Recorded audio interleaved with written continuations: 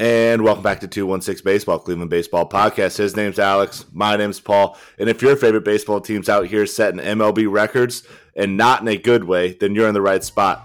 Let's get into it.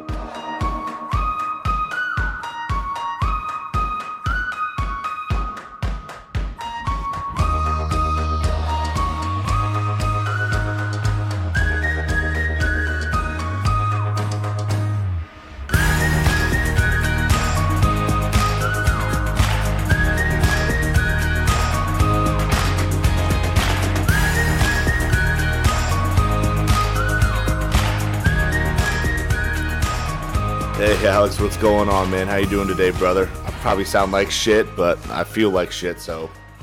No, I'm good, man. I'm pumped to be back. Not so much to talk about them because we're just a dumpster fire and we're really not good. But yeah, no, I'm pumped to do this with you. It feels, we were just talking before we hit the record button. Even though it's been a week, it feels like it's been like 2 weeks. I don't know what it is, but a lot going on Thursday. I felt like garbage, so we didn't record. And then personal stuff came up yesterday that we weren't able to. But yeah, no, we're pumped. I'm pumped to be back and talk about it with you. How about you, dude? I know you don't feel particularly great. Yeah, I feel like I got hit in the face by a freight train, and I got like a sore throat. It's kind of been going around here. Oh, shit. Keep the people entertained. I forgot to do something. My air conditioning's still on. It's going to sound like ass cheeks. Okay, I got you. What's it called? I can't think of the name that people call this when you're supposed to... Never mind, I'm back. You suck at this. I do suck at this. You're real good. Misdirection. Yeah.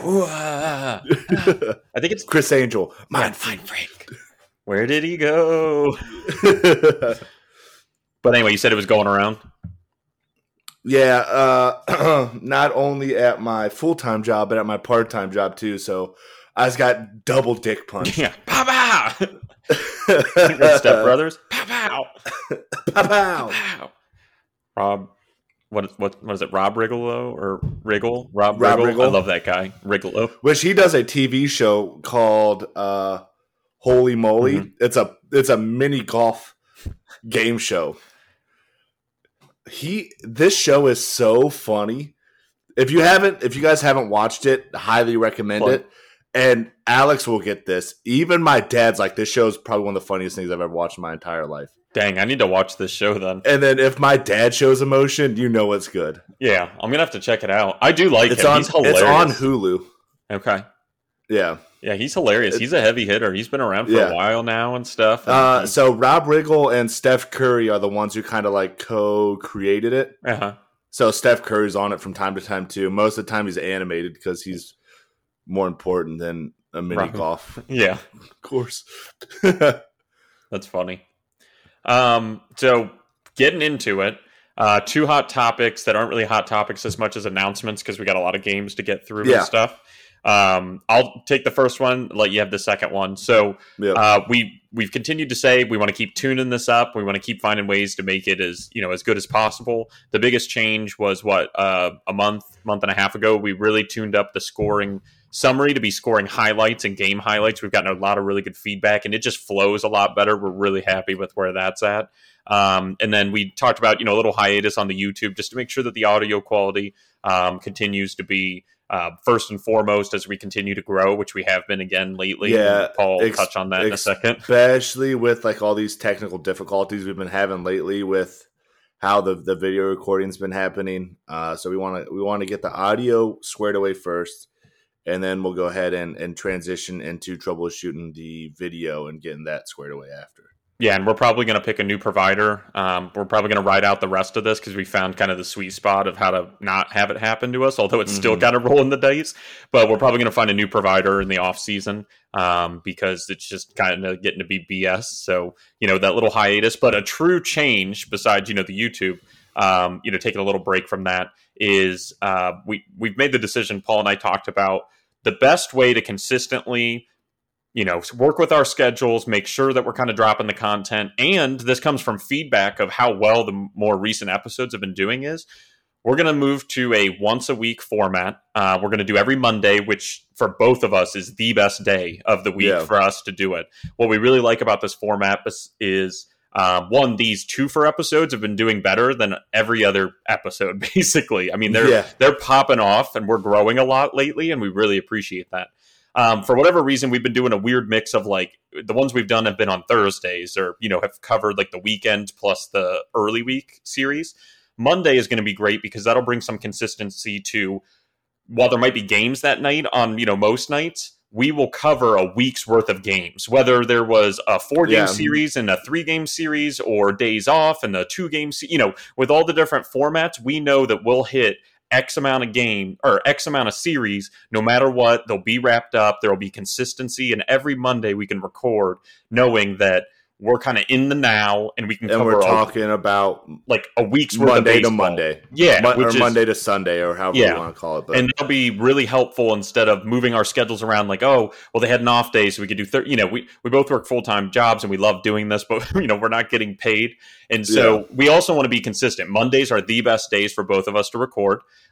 We think it'll be better stats as well. And we're going to do this for the rest of the season. So we're skipping ahead. The Yankee series, which is happening right now, we will talk about that. We're going to record on Monday. So we have 2 episodes in 3 days. Everybody, you're welcome. That's just sarcasm. But then after that, we'll record the Yankees one, and then we'll wait until a following week after that. And we think that's going to be a really good format. It also is easier for stats, and I think just capturing the Indians, because while it's cool to talk series by series, it's a little difficult. It's better context of trailing 7 games or a week of games of where's the team at, right? Because you can have a bad couple days, you can have a good, great couple days, either or. About a bad couple days here, fucking in about 20 minutes. I know, but a true week's worth of product, especially in something in baseball, that's 30 at bats usually, or mid 20s to 30 at bats for stat purposes, and just the gist of the team, right? Did we win? Did we go 6-1 in a week, or did we go? It'll help set some context. So we're really excited about that. We've ran it by some people that we know listen, and people seem excited. And again, we just thank everybody for the support. These episodes have been doing really well, and I think it'll also help grow that because it's a very digestible. Let's start our week with catching up on what happened the week before, and we'll regularly be able to produce that content, and we're excited. Yeah. So, and I'll transition because I'll go on all day, as you know. With that support stuff, I'll let you kind of hit the next thing that we're excited about. For those that follow us on Twitter and Instagram, which not very many of us follow us on Instagram because I haven't posted anything on Instagram. But we grow in that Twitter, though. Yeah. Plug. This week we hit 1,000 downloads, which if you would have asked me, I say this every time we hit one of these milestones, right? If you would have asked me when we started this, over 34 episodes would we hit 1,000 downloads, I would have I wouldn't have believed you. 1,000 downloads was like a far-fetched dream of mine when we started this for the first season. Yep. It's crazy. The support has been unreal. The people that we've reached, I don't know. I'm kind of speechless about it because it's crazy to think about.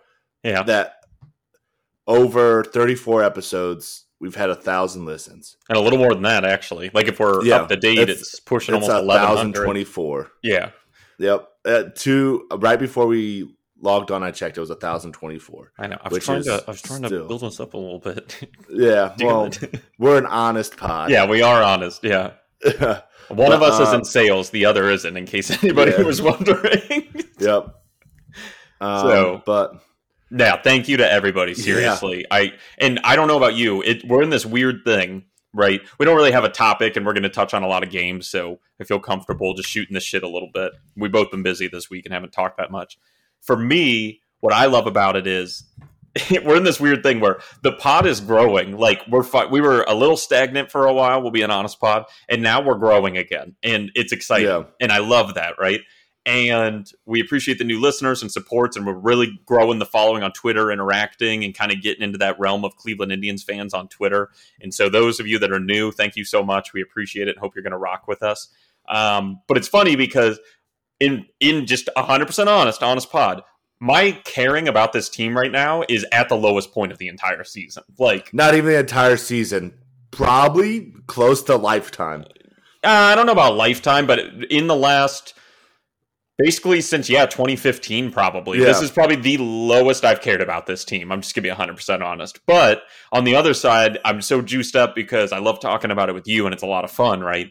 And we're growing. So it's like push and pull. It's not like the downloads are going down when it's football season and all this shit's going on. You would kind of expect it to trickle down. We're growing, when the team isn't even hot in the streets at all. And so it's like this weird push and pull where, we're not just riding it out. It's like, oh, we're growing. So that gets me pumped up. On top of the downloads, I'm with you. I just can't believe and the fact we're growing and how we haven't changed that much, but, we've really fine-tuned it and continue to do that. And I'm excited about the new format and the late season scoring highlight, game highlight changes. I think we've gotten to a really good point, and I love doing it with you.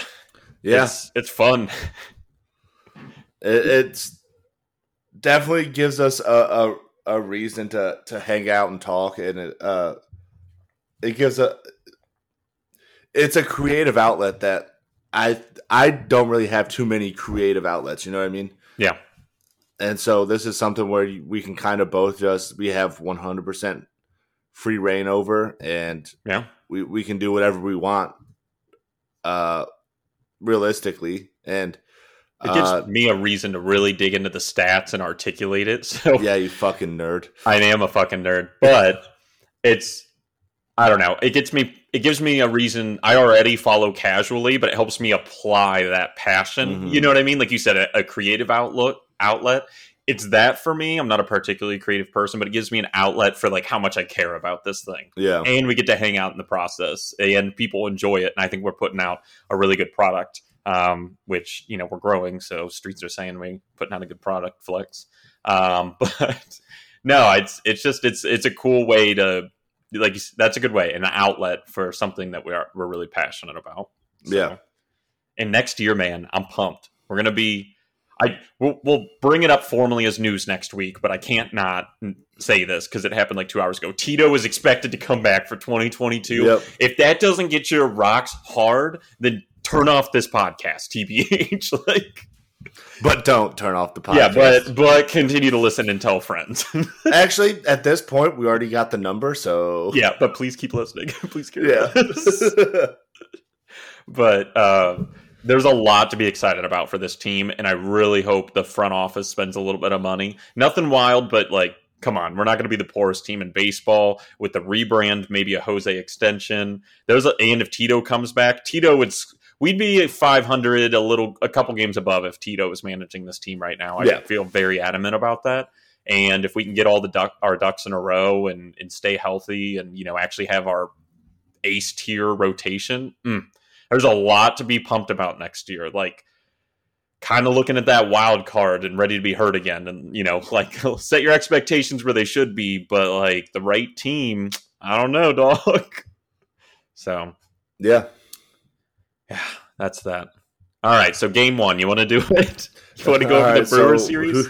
Everyone strap in, get a box of tissues because this is going to be painful. Yeah, true. Maybe get something to drink, an alcoholic beverage. So game one, last Friday, Morgan versus Hauser. Indians come in looking to stay in the win column after we dropped 3 of 4 to the Twins, and we've lost 5 of our last 7 up to this point coming into last Friday's series.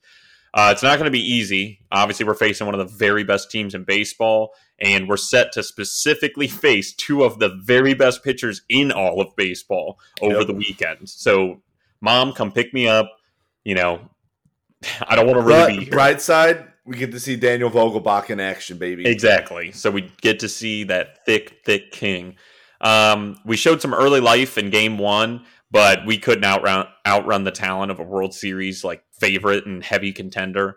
And we dropped the series opener. So quick line, Milwaukee 10 on 12 hits with 2 errors. Cleveland 3 runs, 3 hits, and 3 errors. So that 3-3-3 deal, baby. I can't even imagine how you feel about 3 errors. Yeah, I pretty much had a stroke. Yeah, that's awful. So quick scoring highlights. Top of the first, Colton Wong scores on a fielding error by Indians catcher Ryan Lavarnway. Brewers take an early 1-0 lead. Bottom of the first, Bobby Bradley, 2-run single. Okay, hot boy. Indians take a 2-1 lead. So just to be clear, we were leading after the first inning. Top of the fourth, though, Luis Urias hits a 2-run home run. That's his 20th of the year.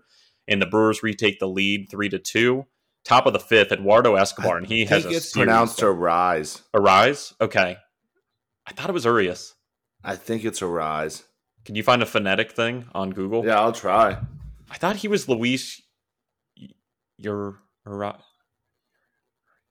okay. See if you can find a phonetic. We're a respectful podcast, all right? We got to get these people's names That's right. true. Top of the fifth, Eduardo Escobar, solo shot. That's his 26th of the year. Brewers extend their lead 4-2. Still the top of the fifth. Bases loaded. Luis, We're figuring out the phonetics, the phonetic pronunciation. Brings home a run on catcher's interference. So the Brewers extend their lead 5-2. I just want to pause there to buy him a little time and also to call out. With the bases loaded, catcher's interference happened to bring in a run. You know how fucking bad of a baseball team you got to be for that to happen? That's bad. That's real bad. It's a rise. It's a rise? Okay. Yeah. But wait, there's more. Still the top of the fifth. Okay. Lorenzo Cain, grand slam. He went to the deli and he brought a grand salami back, all right? That's his 8th homer of the year. And the Brewers blow it open 9-2. Mom, come pick me up. Yeah, can we talk about how Lorenzo Cain only has 8 home runs this year? True. Yeah, that's because he's always been more of a defensive wizard. He's really fallen off offensively. Yeah. That's not surprising to me. He's a defense first kind of guy. I mean, one of the best defensive outfielders in all of baseball when he's right. Yeah, but I feel like he usually has at least more than 8. Yeah. He's kind of like what's his name? The guy from Boston. Oh my God, what's his name? His name starts with a B, and he is like a hardcore Jackie Bradley Jr. JBJ. I knew it had some kind of like. Does he? I don't think he. No, he was playing on the Brewers. I think. I don't know where he's at. Milwaukee. Yeah. I think he still plays for Milwaukee. Yeah, he might. I'm not sure, but JBJ kind of thing. I think Lorenzo Cain's always been a little better offensively than JBJ. He either plays for Milwaukee or he was with Milwaukee. I think he's either with Milwaukee or Minnesota this year. He's not with Minnesota. He's not with Minnesota. Then it's Milwaukee because I remember seeing his name pop up in one of these series. Yeah, he was with the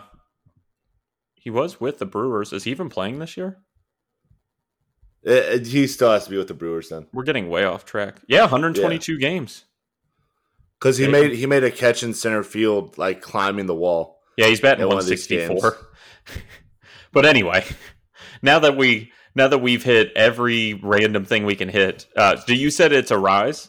Yeah. Okay, so what happened? Where in the dicking were we? Lorenzo Cain grand slam 9-2. Top of the sixth, Eduardo Escobar, and again, he's going to have a series. Hits a solo shot. That's his 2nd of the game and 27th of the year. Brewers now lead at 10-2. That was a great pickup at the trade deadline for the Brewers. Bottom of the 8th, Yu Chang, RBI ground out, the little engine that could, but it's too little too late because we dropped the series opener 10-3. Yep. Not fun. We were in this game for a little bit there until the top of the 5th, man. Until they blew it open. Yeah. But, game highlights. Look, I know that we're not deep at the catcher position. Ryan Lavarnway is not it. I know. I've come around to we need Robo to come back for like $3 million. Two very bad plays by him in this game that cost runs. So in the top of the first, uses his mask to stop the ball from rolling away from him. Which you cannot do. Nope. So is that 2 bases? It's 1 base. 1 base. Isn't the rule that you get 2 bases if you say a player, second baseman, is ranging to a ball and you throw your glove and hit it? Isn't that 2 bases? That's a really weird rule, but I think you get 2 or 3 bases on that rule. See, I'm not sure. But you know what I'm talking about? That's we used to do that all the time in practice, and it's one of my favorite things to try to do. Especially with a fly ball, you throw your mitt in the air and see if you can hit it. I want to say it's 2 bases, but my heart is saying you might get 3. Like, say it was going to go through on the single, you would go from like first to third on that. So I guess 2 bases.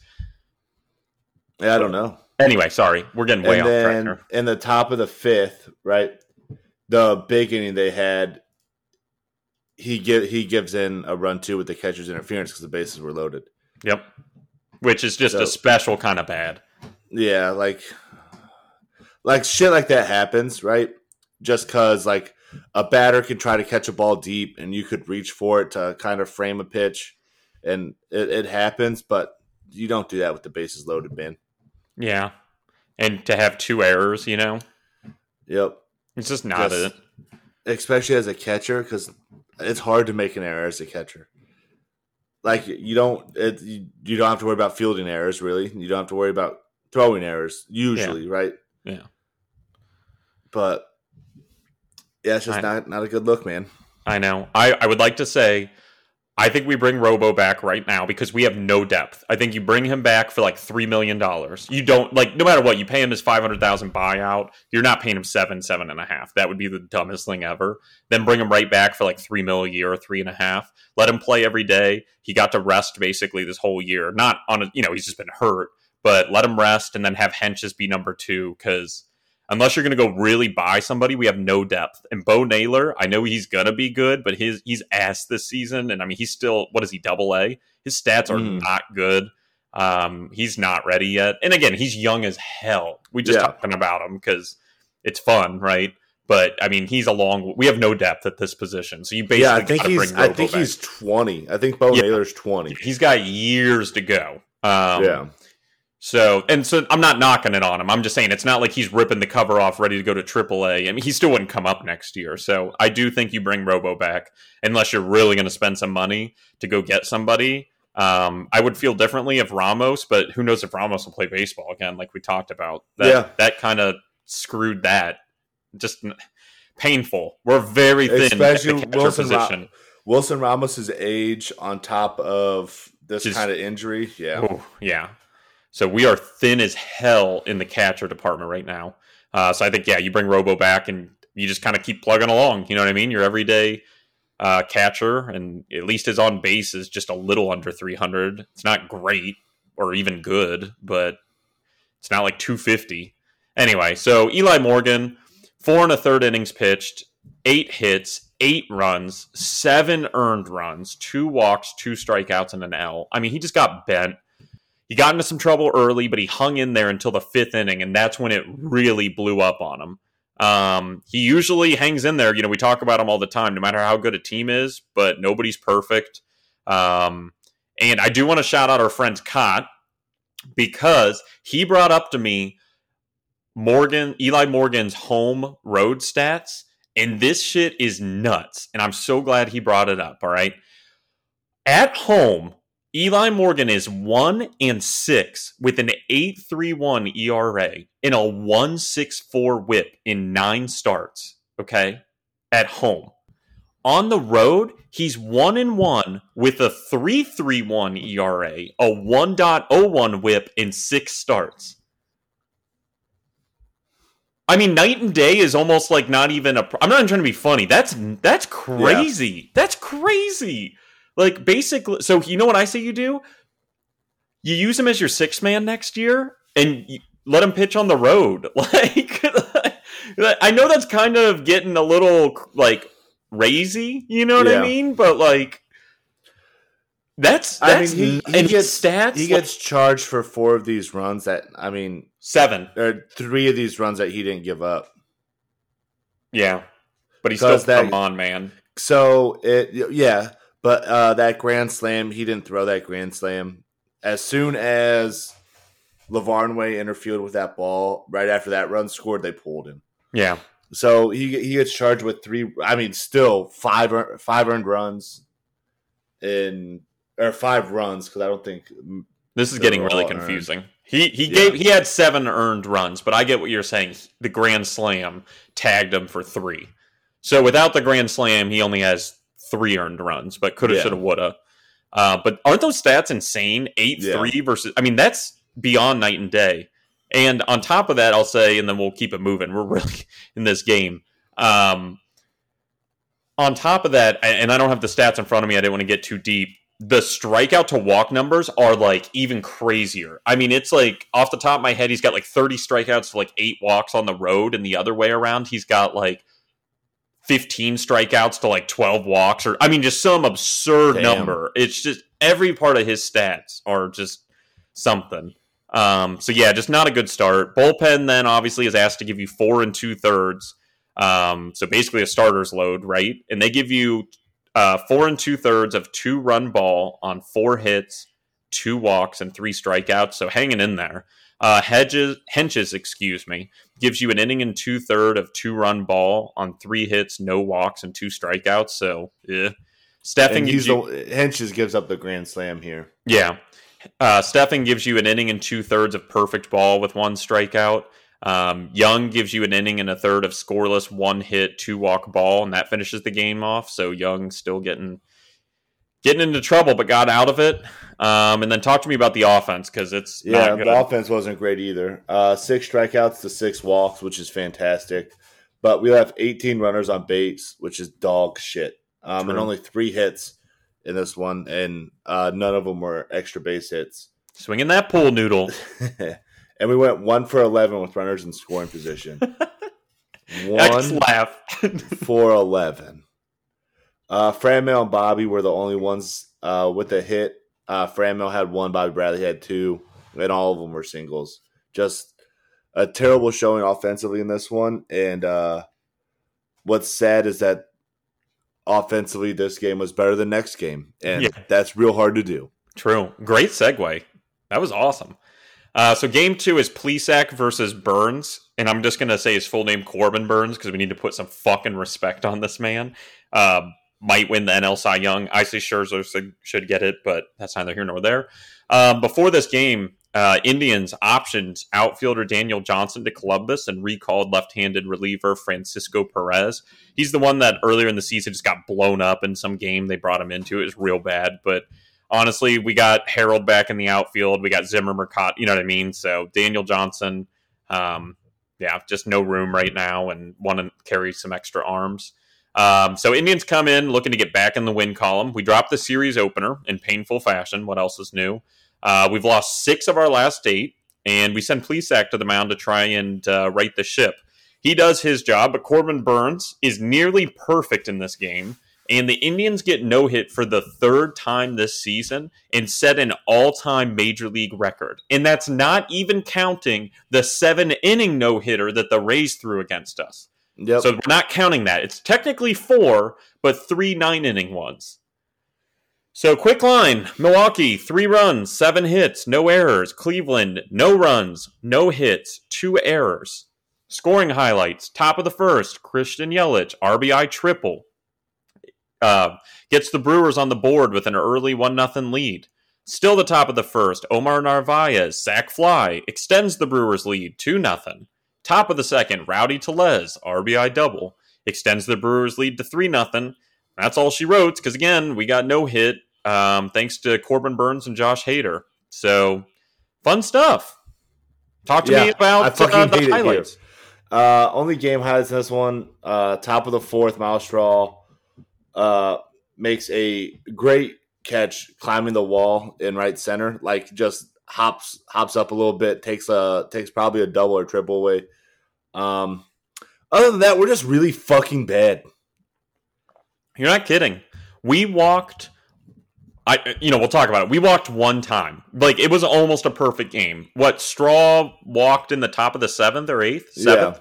7th, I want to say. 7th. Yeah. Because he went 18 straight outs. Yeah, 7th. Yeah, and because obviously if there was just 1 base runner and he was basically perfect, Straw would have come up around like the 7th. Yeah, so it was not good. Just wait till we get to the offensive stuff that Paul will tell you about. And again, it'll be short, but so Plesac goes 6 innings of 4 hit, 2 walk, 3 run ball, but only 2 of them are earned. So 6 innings of 2 run ball, 2 earned run ball, 3 strikeouts and takes an L. All things considered, he shoved against a World Series contender. I just want to be honest about that. But the thing that gets me pumped is I love seeing the minimal foot traffic from him. limiting them to 4 hits and 2 walks in 6 innings. Like, even if he would have had 3 earned runs or 2, it was only 3 runs, 2 of them were earned. I love seeing those optics from him because let's be real. He gave 3 runs to a very good Milwaukee team. Like only 2 of them earned. Yeah, 2 of them earned. That's gonna fucking happen. That's just pitching. You know what I mean? That's a 3 ERA. 2 earned runs, 6 innings. That's a 3 ERA. We all can't be Corbin Burns. True. Because holy shit. So the bullpen's only asked to give you 3 innings in this one, so give him a little bit of I wouldn't say break, but I mean, that's what you want. You get 6 innings from your starter, and you're in a position to win. Yeah, he did his job. And again, I just want to say that's the Plesac we've kind of come to expect. All the optics are great. So bullpen gives you 3 innings of 3 hit, 2 walk, no run ball with 2 strikeouts. So hell yeah. Brian Shaw, scoreless inning, a 1-hit ball. Parker, scoreless inning of 1 hit and 2 walk ball. Man, he's always kind of dicey. But hey, scoreless. Garza, scoreless inning, a 1-hit ball and 1 strikeout to finish things off. So, all things considered, it was not the freaking, it was not the pitching fault at all. Yeah. 9 innings of 2 earned run ball, 3 run ball. Like that, it's on the offense at that point, guys. Talk to me about this offense because this is. We struck out 16 times. Yep. I'm sorry for all our headphone users, right? That was real loud. But 16 times. And only walked once. Yep. Left 3 runners on base, but we only had the 1 base runner. No hits, obviously. Went 0 for 1 with runners in scoring position because Miles Straw stole it back because he's so fast. I'm not having fun anymore. I know. I typed in here. I said, I hate it here. That's it. Those are the notes. But I want to, as you know, I'm obsessed with like dominant pitching. That's like my thing that I'm obsessed with pitching. And we're going to talk about Corbin Burns. This man, his line, 8 innings, no hits, no runs, 1 walk, 14 strikeouts. 8 innings of no hit, 1 walk, 14 strike. And he threw 115 pitches. 14 strikeouts in 8 innings. Yeah. In the first 2 innings, he had 5. 14 strikeouts in 8 innings, almost averaging 2 an inning. I mean, just what the holy hell. I fucking hate it here. I know. And Zach Meisel tweeted out, it will just kind of recap. Cleveland is the first team in history to be no-hit 3 times in a season. And again, that doesn't include that 7-inning one doubleheader versus Tampa. Carlos Rodon, Wade Miley, Corbin Burns / Josh Hader.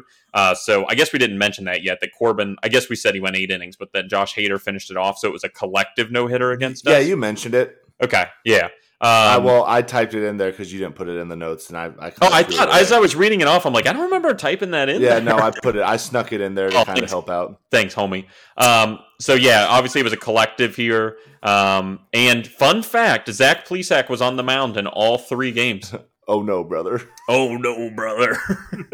Like you took more than likely 3 losses in all those, right? Where what are you going to do? I wonder. Which is just fascinating. So you were at the, or no, it was the day after. The day before the Carlos. Yeah. I was at the game where Giolito and Bieber went at it. I was at that game in Chicago where Bieber went, I think, 9 innings in that one. And they were. Do you remember what the score in the Rodon and Miley games were? I couldn't tell you. Oh, the Miley one, I think we got smacked the fuck up in the top of the 9th. Because, remember, I think Clase melted down or something. The defense I remember that because I watched it at my in-laws. And I remember like trying to keep it calm, even though I wanted to scream a bunch of stuff. So Clase melted down, plus the defense made some errors. So that one was like 4-0 or 3-0, and it all came in the 9th. The Rodon one, I don't remember, but that was the one that besides it was a toe hitter, right? It was going to be like a perfect game. That shit was nuts. I can tell But, you like, really fast. I know when it happened. It was in mid-April. None of these losses are on Plesac. That's what I'm trying to get at, right? Yeah, Like, all these games were 8-0. Oh no, that one was on him. That one okay. we lost 8-0 to the White Sox. Oh yeah.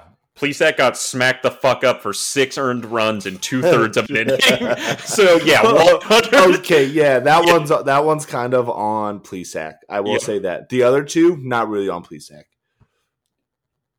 Yeah, the other one, I'm on here. Sorry. Yeah, the other one, Plesac went 8 innings of 3-hit, no-run ball. But he didn't take the loss in that one. Yeah, Class A did. Yeah, I think Class A technically. Let me just double check. Yeah, Class A took the loss. That was back and forth between when Class A and Karinchak were like, "I'm going to be good now. Now you're going to be good. Yeah, now I'm going to be just good." Like just perfection, basically. And Karinchak's down in AAA. True, working on things. Hope you're doing well. Crazy ass King.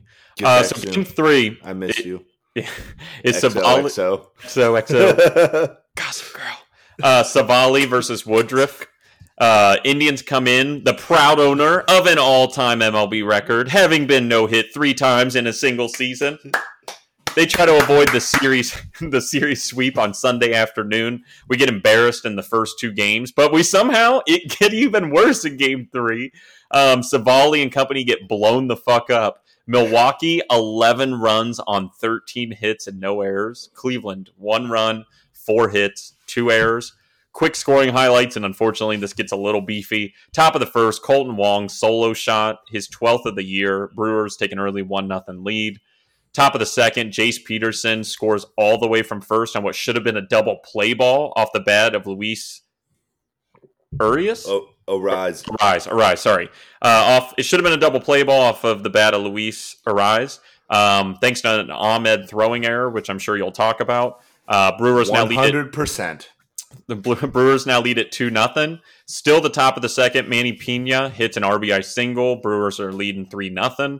Still the top of the second, Eduardo Escobar RBI single gives the Brewers a 4-0 lead. Top of the third, Avisail Garcia solo shot. That's his 26th of the year. Brewers now lead at 5-0.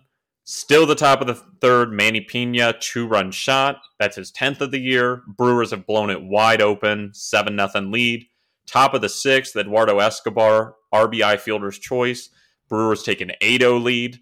Bottom of the sixth, though, Little Miles Straw, RBI single gets us on the board just to show some effort, but we trail it 8-1. Top of the eighth, Colton Wong solo shot, his 2nd of the game and 13th of the year. Brewers now lead at 9-1. We really gave up 2 home runs to Colton Wong. And he pimps this one. Yeah, like we gave up 2 home runs to Colton Wong, dog. He's a solid player and really turned his career around, but like, dog, that ain't it. Still the top of the eighth. Avisail Garcia, 2-run shot. That's his 2nd of the game and 27th of the year. Brewers take an 11-1 lead, and that's all. Then that's all for this one. Indians embarrass themselves yet again as we just get our backs blown out. All right, so we'll go to the game highlights. Yeah, so the error by Ahmed was probably one of the worst throws I've seen this year. So he's going to his right, and he tries to jeter it and like jump throw to second and misses Owen Miller by probably 7.5 feet. At just a right angle where it cuts through the right side of the infield and like goes into right field, like shallow right. It's real bad. It was really bad. And this is what like opens up the floodgates in this one. Just like, because now instead of having runners on, just third base, right? If you would have made a play, or first and third, worst case scenario, if you make that throw, right? Now you have runners on second and third with a run scoring. Yeah, I wasn't there only someone on first. I think this would have just cleared the bases, wouldn't it? I think there was a runner on first and second. Okay.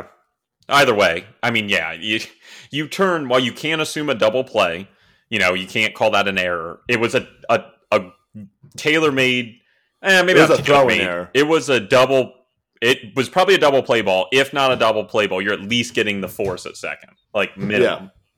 So. Yep. It was just a god-awful throw. God-awful. And then in the top of the fifth, Harold Ramirez makes a great catch in left field, jumping all up on the wall to take away extra bases from Milwaukee. I forget was at bat in this one. Yeah. But another great catch, jumping into the wall. And then, again, we're really fucking bad. Yeah. Can't have anything nice. So, pitching line, and it ain't going to get pretty here. Savali, 3 innings of 7 run, 5 of them earned ball. 6 hits, 2 walks, 3 strikeouts, takes an L. I mean, it was not a good start at all, but the defense definitely let him down. Still tagged with 5 of those earned runs. Tough break that your second start back is against the Brewers, but that's baseball. You don't get any days off. And hopefully he bounces back in his next start because we know this isn't Savali. This can always happen, right? It's just sucks. He gave up 3 home runs.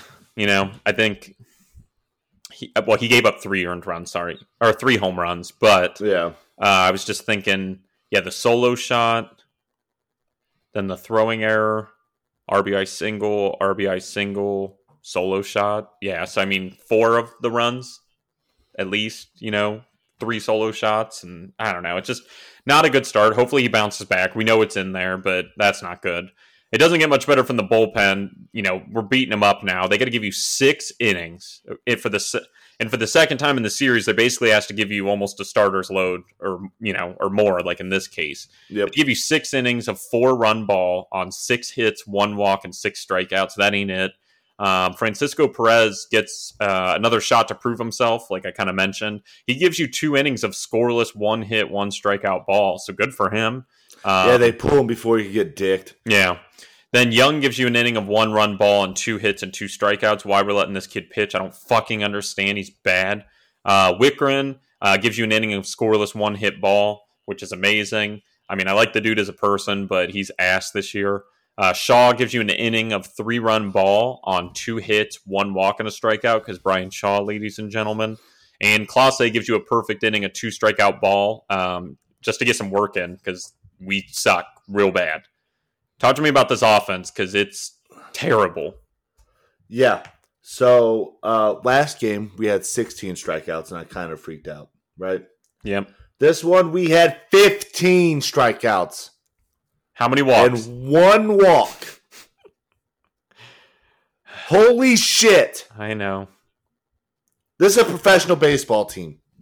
We struck out 37 times in 3 games, with 31 of those being in game 2 and 3. Can I also mention we had 7 errors in a 3-game series?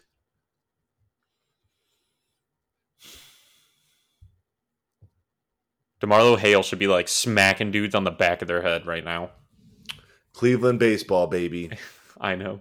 If you guys could see his face right now, he's saying, we're living in the movie Major League. That's what this is. Yeah. It's real bad.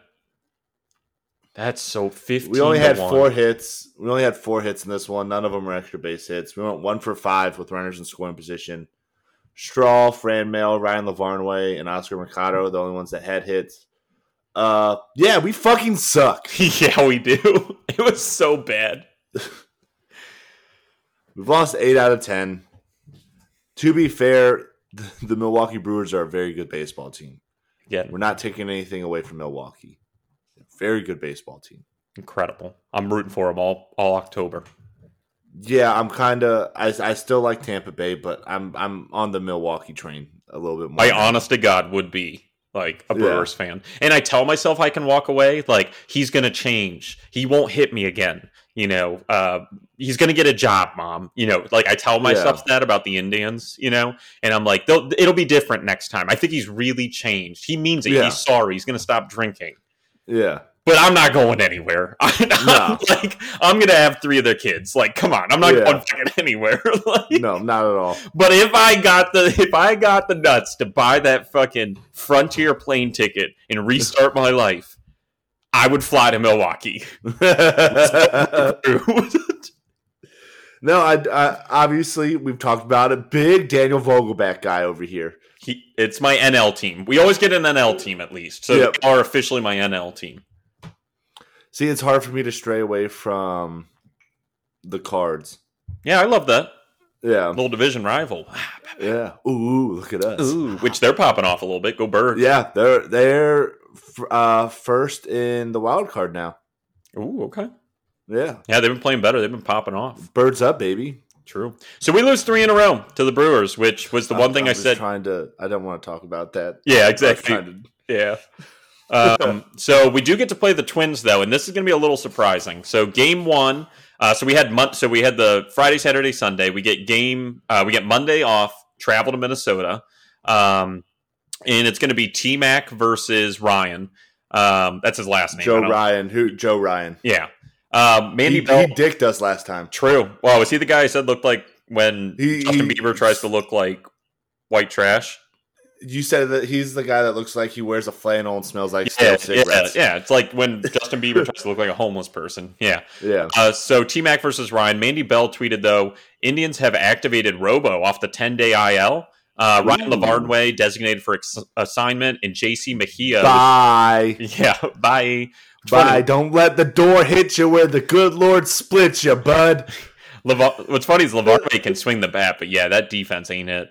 JC Mejia was also recalled from AAA as the extra man for the doubleheader. And again, I always do it where I set it up and then I end up reading off the Indians come into part, and I'm going to say the same shit. So Tuesday's doubleheader, obviously day off and travel. The only real objective, I think, for this dumpster fire of a team is to try and go out there, Paul, and just have fun.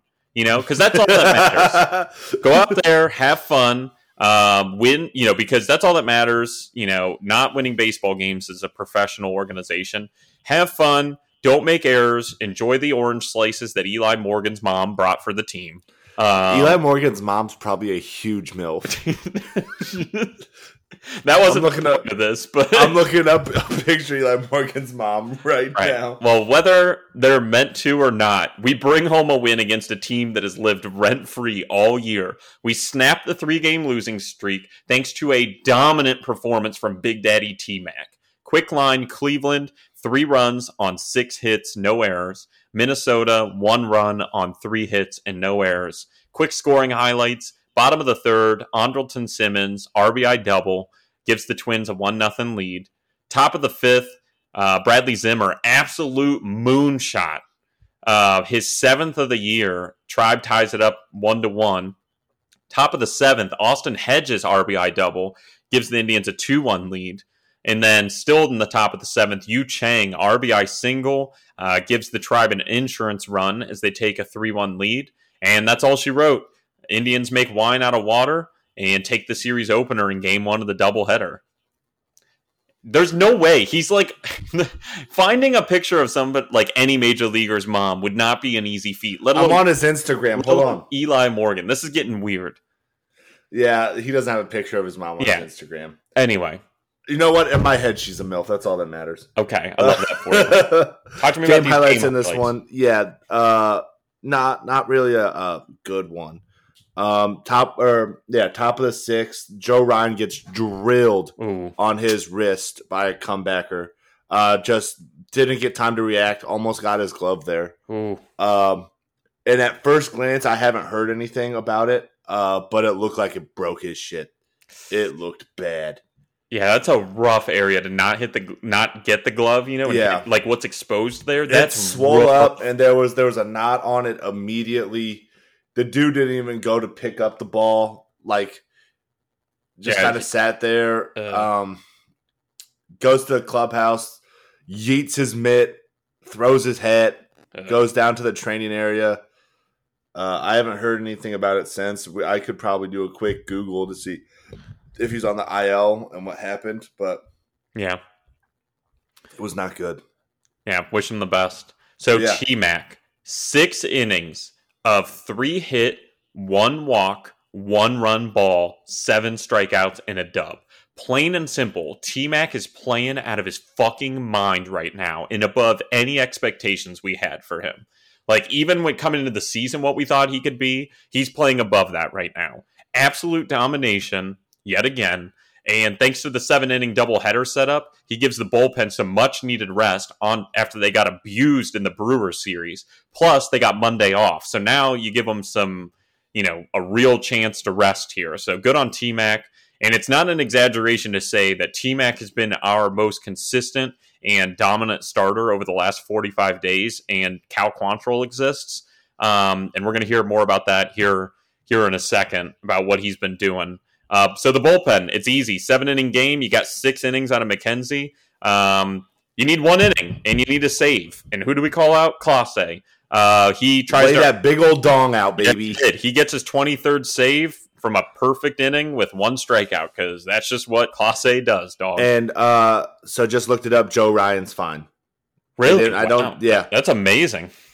He apologized after the scare because he kind of. When I say he yeeted his shit into the dugout, this dude, it looked like a 3-year-old throwing a temper tantrum. Mm. He was not happy. He's probably just in pain and pissed. It was one of those God damn it, like one of those kind of things. But I'm sure nobody wanted that apology from him, but I'm sure, it's kind of way to be a good dude and just I'm sorry. And I'm glad he's okay, because God, I've been hit by line drives. It does not feel good. Yeah, I'm just sitting here thinking about that area of you know what I mean? That it hit him right here on that the bone. Oh, it was not good. Wait, top of his arm, top wrist or bottom of the wrist? Top wrist. Ooh, okay. I was thinking bottom of the wrist, and I was trying to picture what that would right feel here. Yeah. Ugh. I was trying to picture what that would feel like, because all the veins. It made his fucking arm wrap around it. You know the Anderson Silva where his leg broke? Yeah. Oh, don't. It kind of looked like that, but his arm. So that's why I was at first glance, it looked like it broke his shit bad. Oh, that's foul. But I'm glad he's good. Talk to me about this offense, because we won a baseball game. Yeah. Struck out 8 times and walked twice, which I'll fucking take it. Hell yeah. After striking out 37 times in 3 games, only striking out 8 times, I'll take it. Yeah, that's not bad. Progress.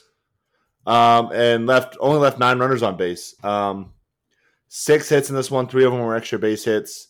We went 2 for 7 with runners in scoring position, which is a 285 average. Yep. I'll take that. Yeah.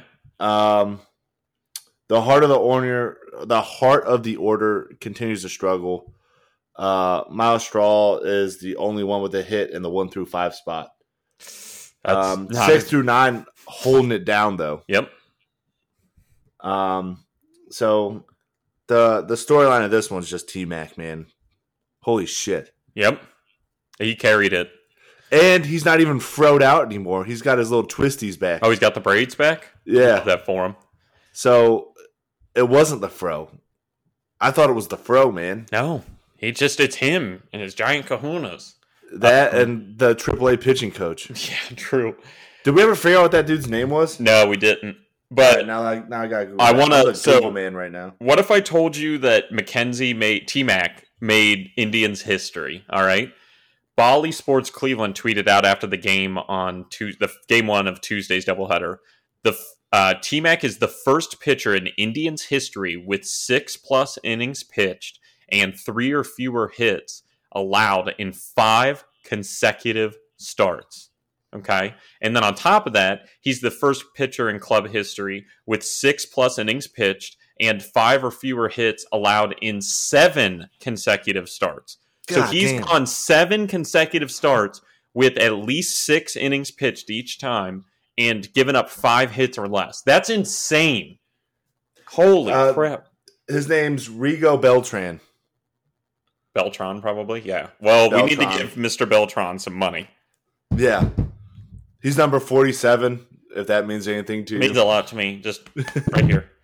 Ooh, I just punched my mic. I'm sure that sounded great. Fuck. Okay, so game 2. We'll fix it in editing. True. Game 2, Allen versus Barnes.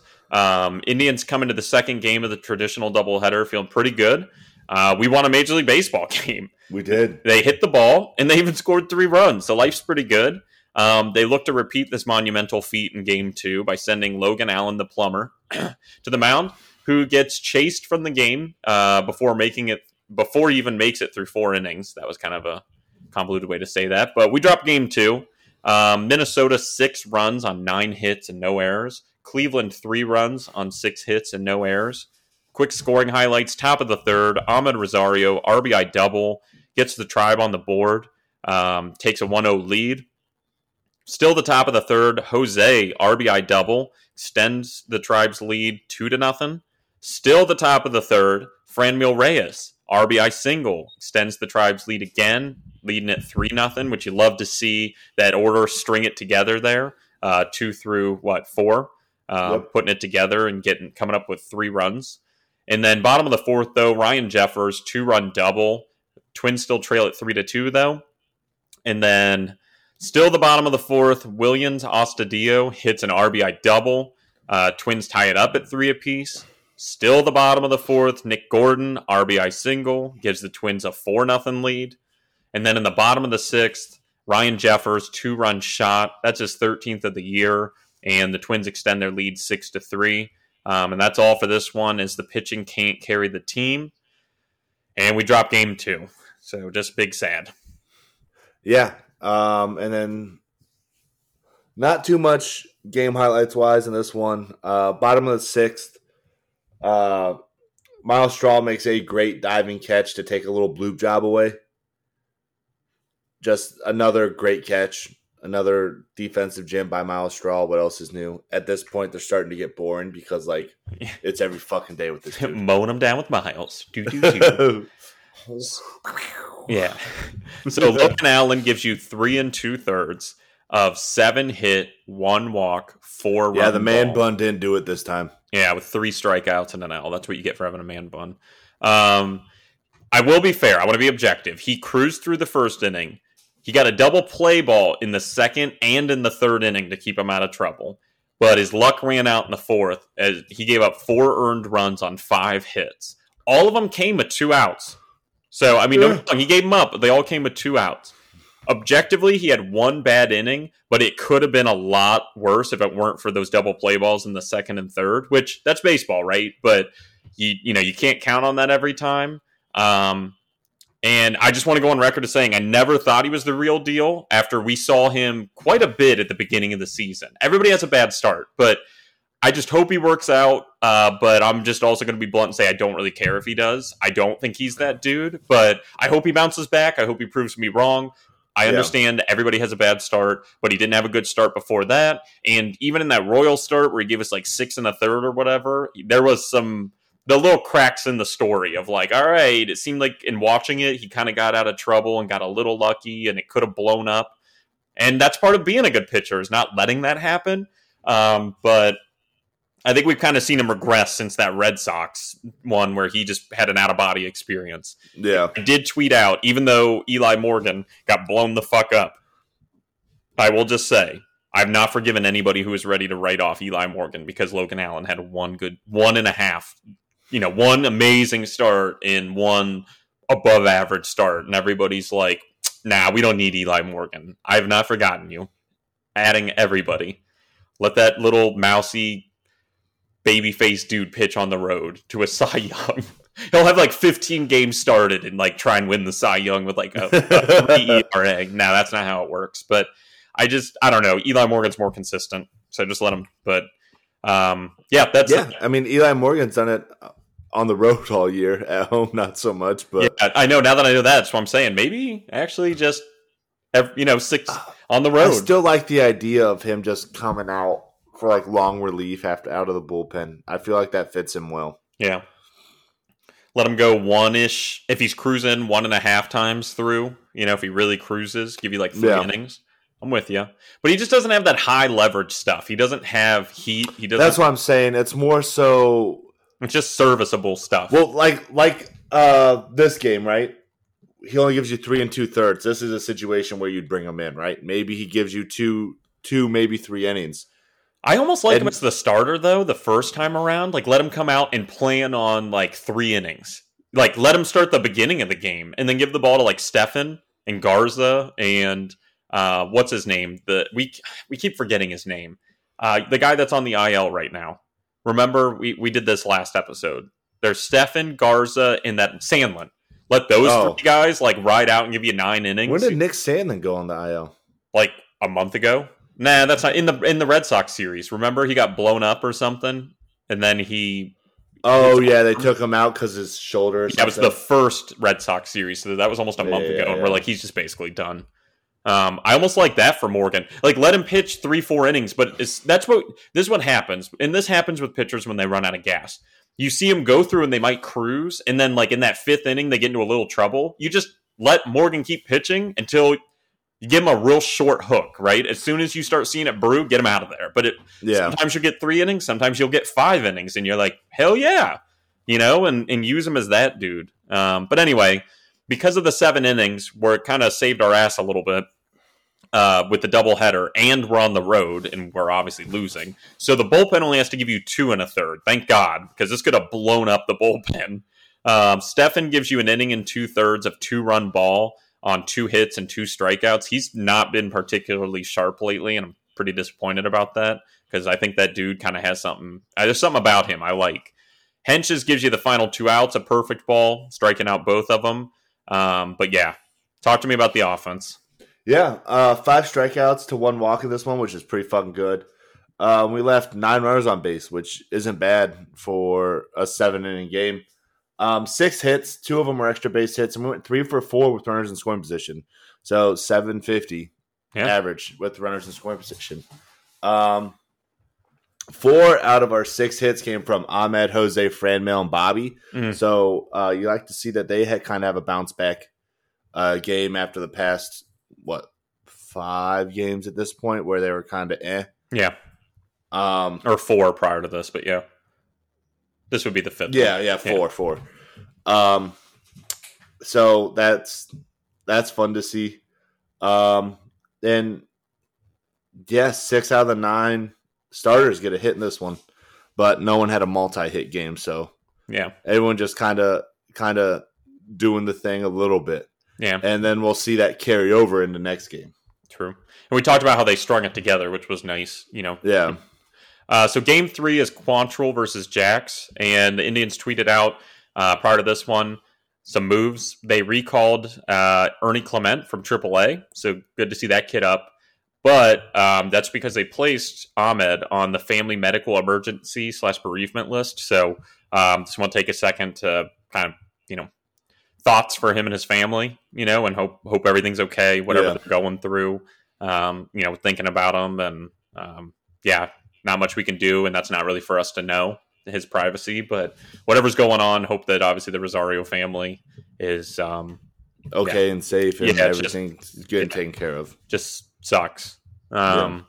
So with that being said, Indians come into Wednesday looking for the series win against the Twins, who've dominated us, all year up to this point. And even other than this year, we never, and this could be a little anecdotal, but from my perspective, we never really play well at Minnesota specifically. Even when we handle our business against them, it seems like we never really do it on the road. So it's cool to see, we're splitting the series thus far, which isn't anything impressive, but we send Big Daddy Dick Quantrill to the bump for the rubber match. He delivers because Cal Quantrill, folks. So that's kind of got a little bit ahead of myself. But to take 2 of 3 on the road against this team that's eating you up all year, and we just play them poorly on the road. We did it when we butt fucked them 12-3. Hell yeah, with 14 hits, 1 error. And then Minnesota, like you said, we took out our year of frustration, the Minnesota Twins, in 1 game and just fucked them. True. Minnesota 3 runs on 3 hits and 2 errors. Quick scoring highlights. Top of the 4th, Bobby Bradley, RBI double, gets the Tribe on the board first with a 1-0 lead. Top of the 5th, Oscar Mercado, 3-run bomb, his 5th of the year. Indians now lead at 4-0. Still the top of the 5th, Jose Ramirez hits a sac fly, extends the Tribe's lead 5-0. Top of the 7th, Bradley Zimmer, RBI single. Tribe leads at 6-0. Still the top of the 7th, Jose RBI single. Indians now lead at 7-0. Still the top of the 7th, Franmil Reyes RBI single. Tribe now leads at 8-0. Still the top of the 7th, Bobby Bradley hits a 2-run bomb. That's his 13th of the year, and now we lead at 10-0. Bottom of the 7th, Miguel Sano, 3-run home run. His 28th of the year because he is built different.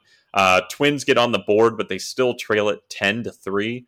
Top of the 8th, Bradley Zimmer grounds into a double play, brings home a run. Indians now lead at 11-3. Top of the 9th, Franmil Reyes solo shot bomb, his 29th of the year. Indians now lead at 12-3, and that's how it stays as the Tribe wins Game 3 by blowing the Twins' backs out, and we secured the series win. Let's go. Yeah. Who would have fucking love to see it. Strung hits together, station-to-station baseball, because only the one home run in this one. Yeah. Oh, no, Oscar Mercado hit a 3-run home run, too. And Bradley and Franmil. Yeah. 3. Yeah. A lot of station-to-station baseball stuff. Yeah, just stringing it together there in the top of the 7th. Just another one, another one. Nothing too crazy happened. And for some reason, I thought it was in this game, but it was in the first game, and I wanted to talk about it. Obviously, we've talked about Bradley Zimmer and his struggles lately at the plate. This dude, when he hit that home run, yeets this bat into the fucking ground. Yep. And you could just tell it was like when you get so excited, like just so much aggression comes out. Yeah. And he's like it's like relief. And he throws this bat 95 miles per hour into the fucking ground. I love it. He's just like, sometimes you just got to piss yourself off. You know what I mean? So Quantrill, everybody, what do you expect here? 6 2/3 of 2 hit, 3 walk, 3 run ball. 0 of them are earned. So to be clear, 4 strikeouts and a dub. So 6 2/3 of no earned run, 2 hit, 3 walk ball for the dub. He shoved yet again, saved the bullpen by giving them almost 7 innings. And there's just not much to say here other than we're the pitching factory, and I love Cal Quantrill, and I don't care. I want him to have my babies. That. Yeah, I don't care who knows that. Yeah. He dropped his ERA on the year to 2.89. And I was digging into this earlier. I was digging into this the other day when in the group chat, Cott and I were disagreeing about the NL Cy Young. He thinks Corbin Burns, and I think Scherzer has all the stats right now. So, and I like to think I'm right because I am. I think if Max Scherzer does get it, not only does he have the stats, but it's also based off of the name on top of Corbin Burns, right? Yeah. Max Scherzer's been a guy for a while. Yeah, this would be his 4th Cy Young. Yeah, I think it's just one of those things where it's like, well, we all know Max Scherzer's the real deal. So that's kind of going to carry him a little bit because Corbin Burns definitely deserves it too. Yeah, no, he does. It's just that Scherzer wasn't really in the equation. He was like top 10, but then like coming down the stretch, his last 8 starts, he's got like a 0.8 ERA. He's just but Corbin Burns has been doing it all year. No, I know, but Scherzer was too. It's not like you don't just drop your ERA in half. Yeah. Like I'm just saying, other people were just pitching so well, and some of them, had a couple of slippery starts. But Scherzer's just been like, holy shit, and just hasn't stopped. So we'll see. It's going to be close. But anyway, the reason that I got on that tangent was I started looking. I'm like, Quantrill's almost got the innings. I wonder, he's got to be getting close to almost being, I wonder, what would make him eligible to be on the ERA leader list. And he's about, I can't remember, at the time I looked it up, I think he was at 137 innings before this start. And the next nearest person was at like 146 that MLB included on the ERA list. And I'm like, damn, if he, through the rest of the year, pitches at like a 6 to 7 inning average clip, he might be able to, you probably have to be over 150 innings, maybe a little more. I'm not really sure, and I didn't look it up, but he might get on that ERA leader list. He wouldn't be number 1 in the AL, but he'd be like top 8.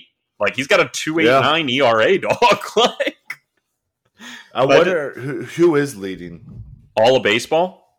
Scherzer. Just the AL. Cole. Or no. Robbie Ray. Okay. So... let's see.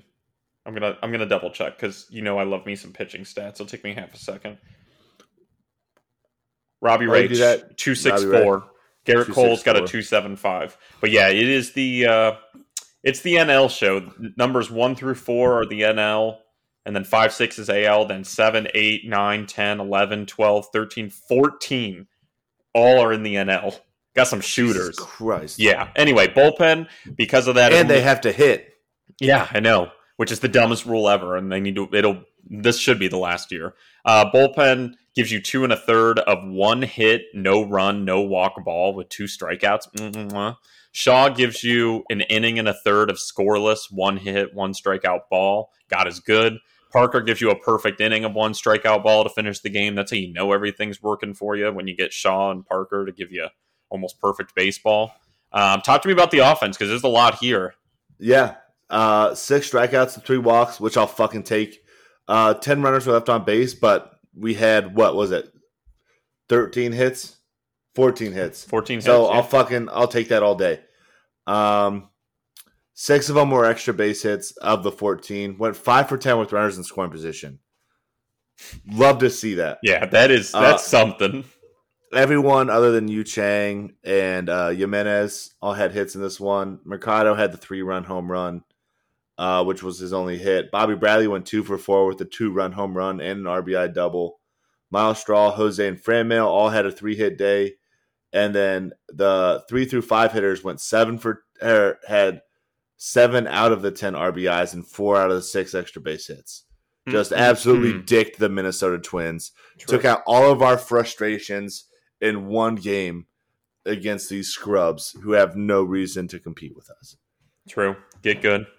So we took 2 out of 3 and won the series. Let's go. Yeah. And can I real time, just because, again, my rocks get warm over it. Scherzer today, right? Scherzer and Burns pitched today, okay? Ask me what Scherzer dropped off today against the Reds. Let me guess. 6 1/3 of 1 earned run, 8 strikeouts, and 2 walks. Close, but a little better. 7 innings, 2 hits, 2 walks, no runs, 7 strikeouts. Damn. His ERA is now 2.08 on the year. Jesus Christ. He's going to win the Cy Young. But anyway, when you go get into all the stats of like whip and shit, he's doing the damn thing. He's a monster. Anyway, Scherzer literally, and he kind of got robbed of a Cy Young 2 years ago, I think, 2019. It was like a coin flip. I thought he was going to win, and he didn't. So I thought he was already going to have 4, so this would be his 5th that he's going for. What the fuck? What the fuck? Like, he could win his 4th. Yeah, but never forget Justin Verlander's married to a swimsuit model, so Justin Verlander wins. True. Well, what does that have to do with anything? So Max Scherzer gets compared to Justin Verlander a lot because they were shouldn't. Max Scherzer's way better than Justin Verlander. They were both at their peaks at like the same time, which Max Scherzer's peak was way higher than Justin Verlander's. Yeah. I don't know if any of this is true. Forth. They were on the Tigers at the same time, but like Max Scherzer has just peaked his whole life. But Verlander's amazing too. That year, Verlander lost it to what's his dick from Boston that only won it because he won 21 games. Do you remember that? He's some bum. Nobody can remember his name now, but he won 21 games, and that's the only reason. Because pitcher wins are kind of irrelevant. Like, they kind of matter, but they don't. It's like batting average. Like, it matters, but it doesn't. And so they gave it to what's-his-dick because he had 21 wins, even though Verlander was just better. Some of those baseball... And he's married to a swimsuit model. True. Some of those baseball writers should not be baseball. Like, they shouldn't get a vote. They're dumb at same people that, like, some cheeky dude thought he was cute for not giving Jeter a vote. Like, wow, you're so edgy. You're an edgelord. Like, anyway, I'm gonna get mad. I had this big debate with someone the other day. They said that Derek Jeter's the most overrated baseball player of all time. Yeah, we talked about this for like 10 minutes last episode. Yeah, I know. Just still get you heated. It still gets me bothered every time. Yeah. Max Scherzer. Oh man, it's something. They all are. Talk to me about who's hot. We got some cleaning up to do because I was just like, dog, there's too much going on here. Yeah. Cal Quantrill obviously staying on. The dude's been dropping dick off. And he gets raised to a 9.25 from a 9. In the Twins start, he goes 6 2/3 of no earned run, 2 hit, 3 walk, 4 strikeouts. In his last 7 starts, he's 3-1 with 45 1/3 innings pitched, a 2.38 ERA, a 1.04 WHIP, and 39 strikeouts. Holy shit! Yep. And he's still averaging almost in between that 6 1/3 and 6 2/3 per start. That's a trailing 7. So like he's still continuing. This is from last time. I updated all those numbers. His stats stayed almost identical. Like it was like one little number here and there. I was like, oh, okay.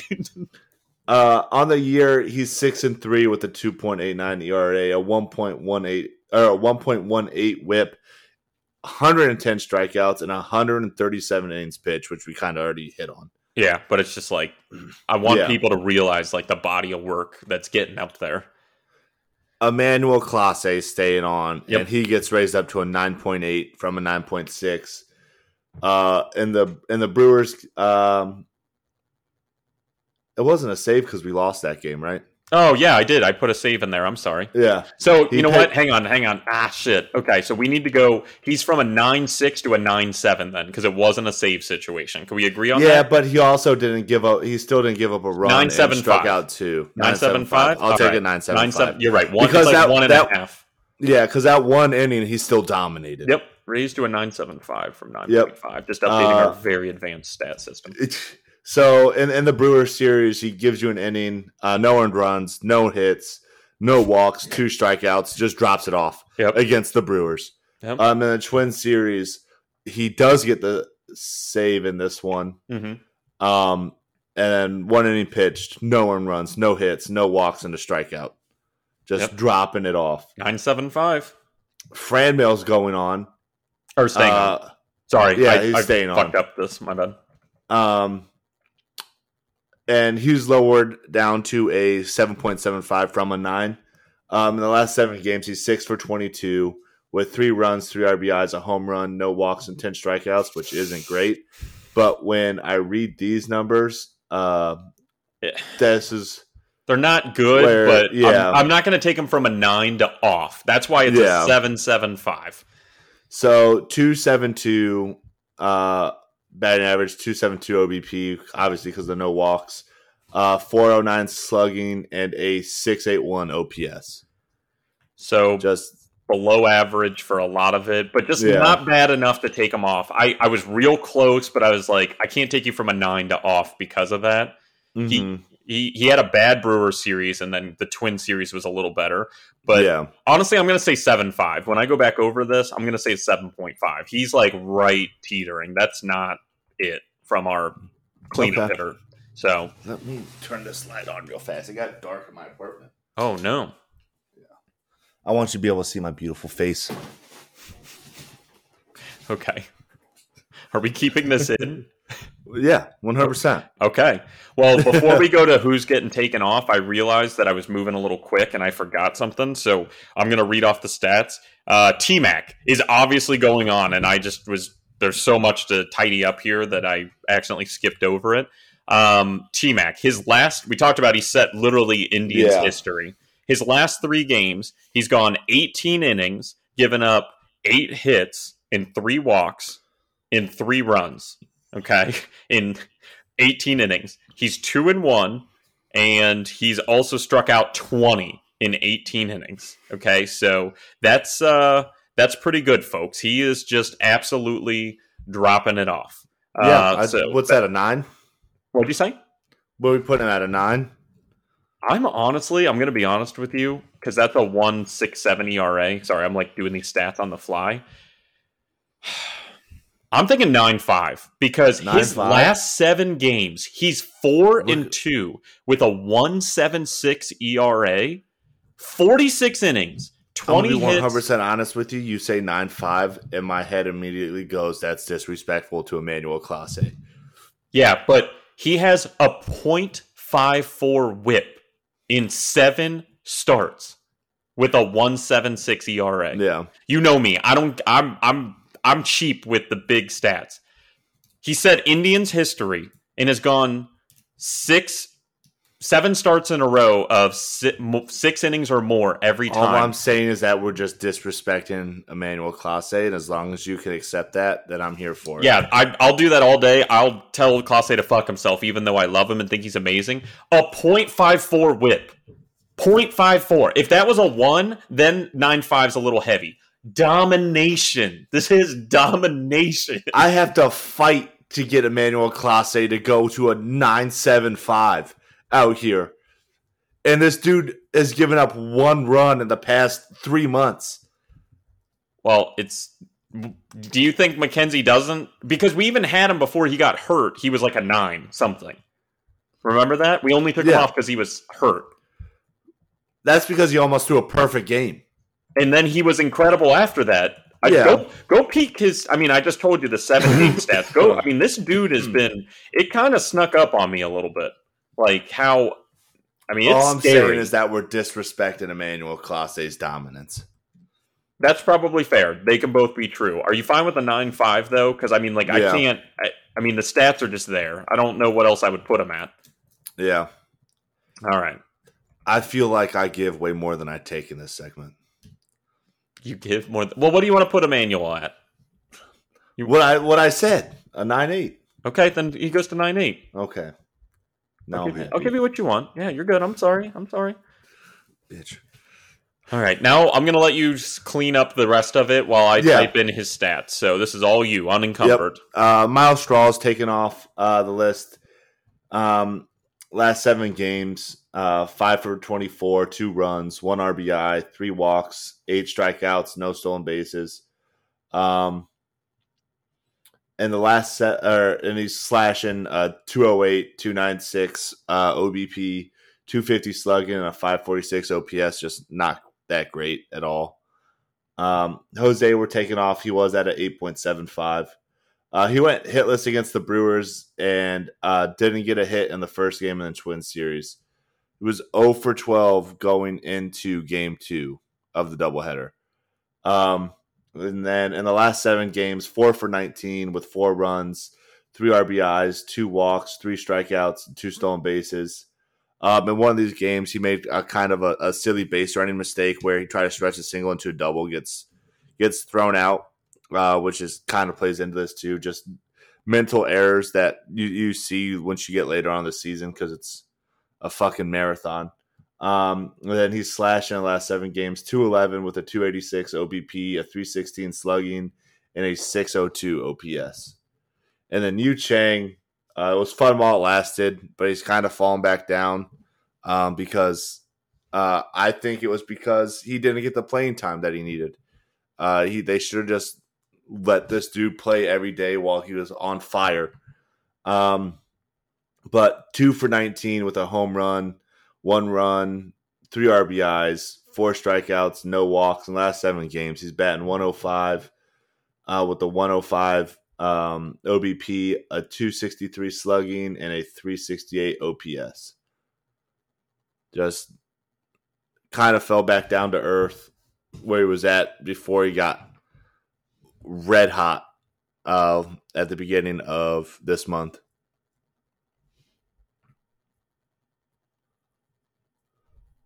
All right. I agree. I was just letting you have your moment. Usually I interject, and I know you felt some give and takes. I was just letting you have it. I had to unmute my mic. Plus, I was adding in Tristan McKenzie into the notes. But yeah, Barry Bonds Chang has come back to earth. So, yep.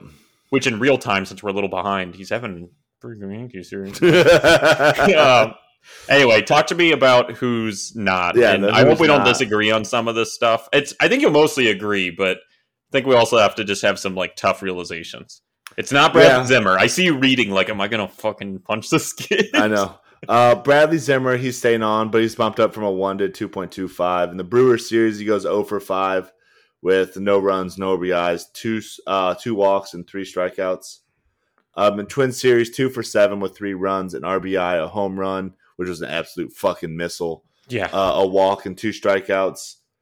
Between the 2 series, 2 for 12, 3 runs, an RBI, a home run, 3 walks, 5 strikeouts. And then he's slashing 167 with a 333 OBP, a 417 slugging, and a 750 OPS. And that home run helped him a lot. Yeah, but that saved his slugging.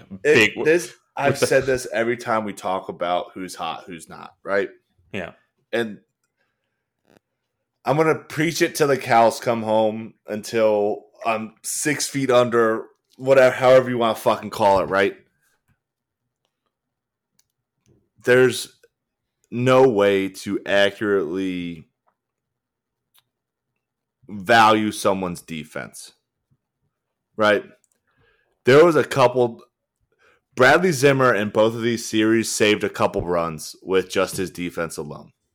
Whether he was making catches or like tracking a ball down, getting a throw in quick, all this kind of stuff that you can't really track statistically unless you're watching the game. Yeah, I mean you can but you can't attribute contribution necessarily. So it's just something that sucks because, like, yeah, offensively he's not playing well, but defensively he's still been the same guy that he's been. Yeah, and we can give him props for that. We can give him props for that, but he is at a primo position. I mean, he's at a corner. Your corner outfielder, we need more out of, or one of them. Again, I hope in the offseason, I'd like to see us buy 2 corner outfielders and have him play a utility role because I think he would be just monstrous, like base running, defensive replacement, shit like that. I would love that more than anything. How often do you don't really see that often? Well, we could change that. That can change. We can do that, you know? We could plug and play a little bit. But we need at least 1 corner outfield bat. We got to go buy one. Minimum go buy one. And then he's not playing center field for us, but it is amazing to have him in right field, don't get me wrong, but it's just not as important as if he was playing center. But I hope he figures it out. Work on that swing, work on that inside black hole that he's got on the inside part of the plate. I mean, right field is a pretty big defensive position too. I mean, it's a little lower on the totem pole. I mean, with the corner outfielders are usually bangers, especially like at Progressive, where right field's kind of not deeper, but you don't have to worry about that wall. You don't have help from that wall, so you have to make plays. Yeah, it's nice having him. I'm just saying, corner outfield usually like to see a banger. But he's at a 2.25, but he's going to have a good Yankee series if he plays, because that home run is all that saved him, because otherwise his slugging would be he got 2 hits. So, but we're also in a small vacuum. He only played in like 4 games. Yeah. And then I can't even. You have to do this one. All right. I'm just taking Austin Hedges off because I don't care. Like, I'm just going to be honest. Like, he will never be off of this list. So, like, I'm done. Like, he's just kind of permanently on in the background. He went 0 for 3 in the Brewers series, which, okay, he played in 1 game. Twins series, he played in 2. He went 2 for 8 with a run, an RBI, 2 strikeouts, and no walks. But his last 7 games, an 0.87 batting average, a 125 OBP, a 130 slugging, a 255 OPS. I didn't know that was possible. I'm just going to be 100% honest. Like, I didn't realize you could get that low. But, yeah, I mean, bring Robo back, who at least has a 290 OBP, like, it's just so bad. So I'm done tracking him. I like the guy a lot. His personality is so good. And just like, I think he brings something to the clubhouse, but it's still just like unacceptable. I don't care if he never let a single pass ball. Like, it's just unacceptable to have the stats that he does offensively. Like, it does matter. It does matter to some extent. But I wish him, as a backup and clubhouse guy, I love it for him. But 508 OPS, batting 174 on the year. So it kind of makes me want to blow my fucking brains out. But still think he would fight anybody, and I love that about him. So he's just off because I like Austin Hedges. I do as a person. I love him. Yeah, the thing is, right? So there's things you can teach, and there's things that you can perfect, and there's things that you can't. Right? There's things that are just God given. Batting is one of the things that you can work on, you can get better at, you can teach, and you can learn. Yeah. Right? The leadership, the clubhouse guy, the defensive talent behind the plate, right? Like, you can work on defensive talent, but he doesn't really need work on that. That's what's nice. Exactly. Yeah. And so in the off season, get in the cage, right? Like, this spend is every day in the cage. This is all stuff that he can work on. That's why I fucking love Austin Hedges. Yeah, I just like his presence. All the unintangible. I think intangible intangible things that you can't really you can't keep track of, right? The leadership, the clubhouse, the attitude, the game They're like management, the wanting to stuff like fight, that. Miguel Sano. All that kind of stuff is completely undervalued with Austin Hedges. Yeah, it is. I like him. That otherwise I'd be ripping him a fucking new one if it wasn't for that. I mean, I would rip him inside out. He would not have a butthole when I was done because he has a 217 on base percentage for the year.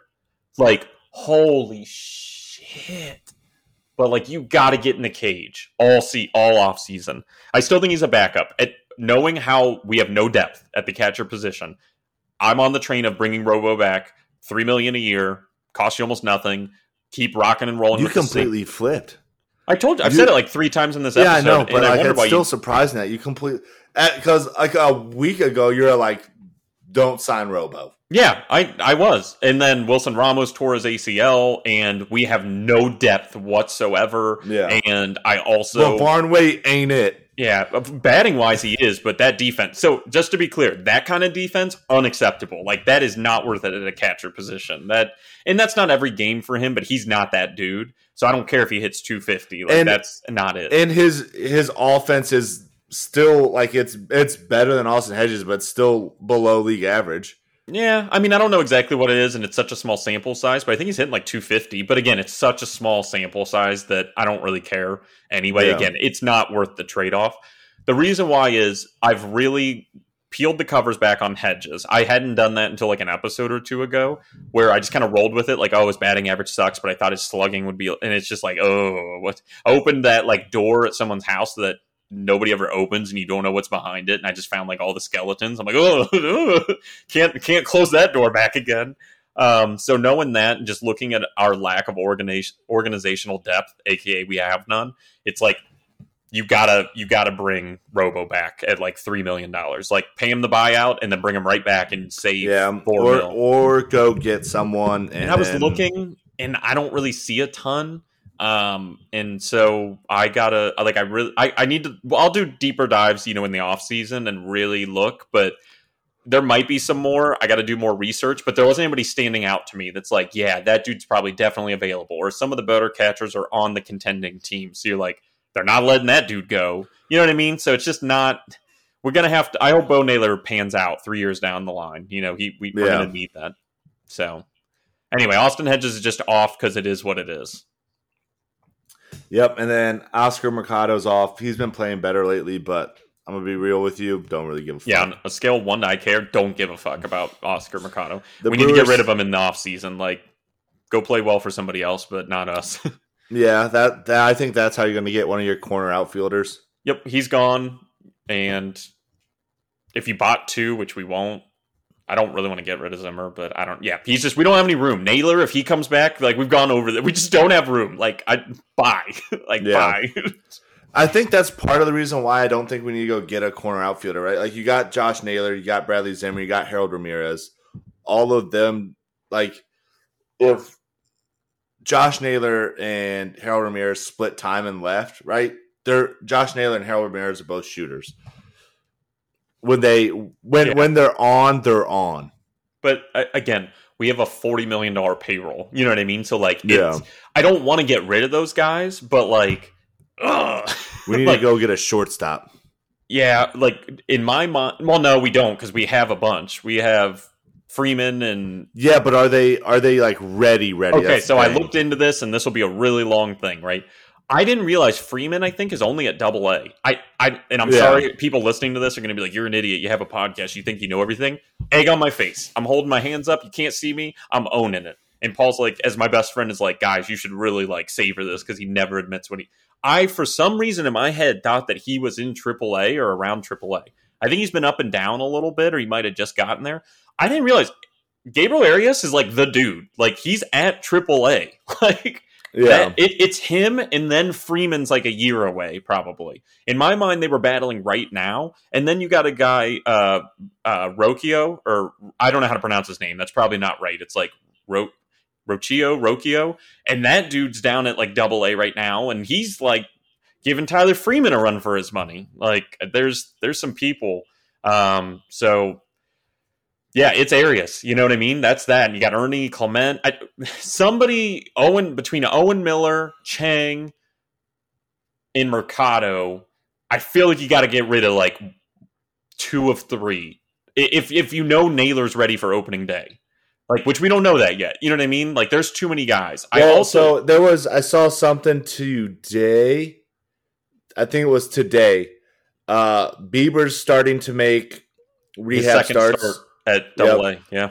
And then Josh Naylor's down in Arizona making rehab, like actual rehabbing. Good.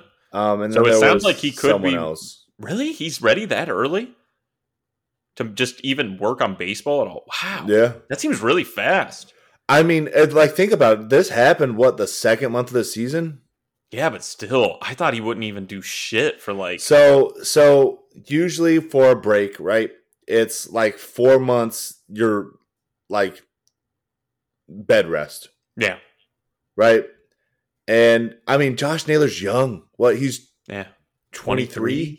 24, 23? Yeah. Yeah. So, like, your body recuperates fast when you're young. So, it's not like, that's why we're saying Wilson Ramos, he's probably done. Yeah. Wilson Ramos. That's what I'm saying, though. Like, when I tell you that we have all this pipeline of stuff coming, and we'll talk about that here in a second, but, like, you got Freeman in a couple years, but Arias skipped double A. He went from high A to like triple A, if I'm not mistaken. Well, that's why I'm saying. I think you go out at triple A. Well, so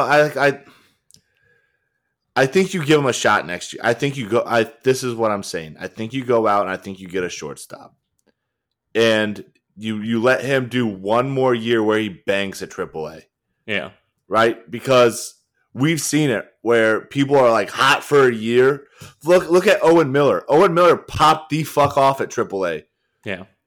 And then died off. Yeah.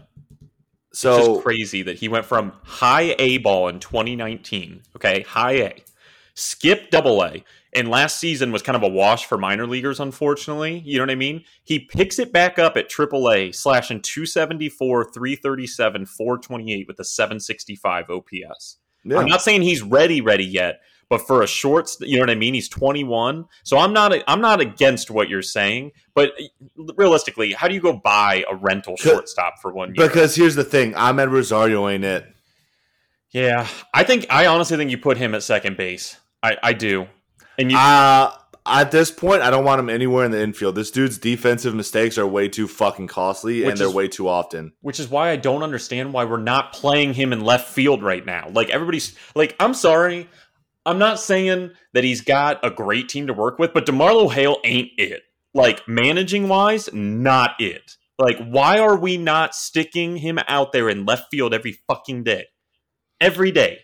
And then figure out Owen Miller at second, let him play almost like this season's done. So it's tryouts, you know what I mean? And then in the offseason, if you just like don't think you see it in Owen Miller, like if you just know it, you got to start making decisions. You know, it's time to start fucking rolling over on these people. Like, go move him.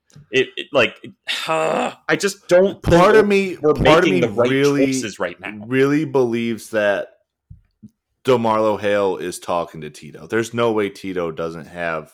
Yeah, or the some front form office of communication, right? Yeah. So, like, I don't feel like all of it's on DeMarlo Hale. Tito has to have his hand in something. Yeah. Like, I know he really wanted to walk away, but I get it. It would be hard to walk away from your team completely, but I know he really had to focus on that. Yeah. You know, so I don't know how much... Regardless of who we could blame it on, I don't understand why we're not like owning what we are to take this time to figure out who these people are. Because we got to figure out what we're doing. Like the season's almost over. Especially because you have Andreas Jimenez that can play short. Yeah, play him every day there. Play Owen Miller every day at second, and put Ahmed in left. Now that Ernie Clement got called back up too, I think that it's going to be Owen Miller and Ernie at second. Yeah. Splitting time. But it's just amazing. Ahmed still hasn't seen, and we know he's on the bereavement family. You know what I mean? But he hasn't seen a single at bat since we kind of knew the last 45 days. Well, right? So here's the thing. It's just so frustrating. This is when Andres Jimenez is going to play short. And he needs to. So this is going to be his time, and this is where he has to eat. Yeah. Like I said when we first called him up, right? if you play out of position, it can throw your whole game off. Mm. Right? So if you move him he's to a short, defensive wizard. He's supposed to be like Lindor-esque with the glove. Like he's so a dude. If you move him back to short, maybe it kicks his offense into the ass and he gets back into it a little bit. I still I know he hasn't been it, but and I'm going to stand behind that. I don't want to sound wishy-washy, but I hope that is what happens because he played a full year in New York, for the Mets, and he put up a solid line. Yeah. You know what I mean? That's not to be ignored. Maybe it was a flash in a pan. We saw fucking Mercado do it in 2019 and have a decent year. But you know what I mean? There's something there. This isn't a prospect. He's done it in the big city. There's something there. He's worth a little bit. Do you have it back in there? And I know I was denouncing him, but every day at short. And then when Ahmed comes back, every day in left field for the next 2.5, 3 weeks. It's tryout season. If we didn't have any prospects, that'd be different. But we have all these people, and we need to buy a couple people. So you need to figure out organizationally, you need to see them with your eyes, your own scouts, your own management of does he have it? Yes or no? Yeah. If not, we got to get ready to move on from people because it's just I'm okay. I'm all right. All right, while you do the standings, I'm going to go Tinkle. Okay, you do that. So AL Central standings, White Sox still in first place, obviously. We're 11.5 games back. In third place, Detroit is 13.5 back. KC is 17 back, and Twins are in dead last with 20 games back. So just finishing second. That's all I can ask for.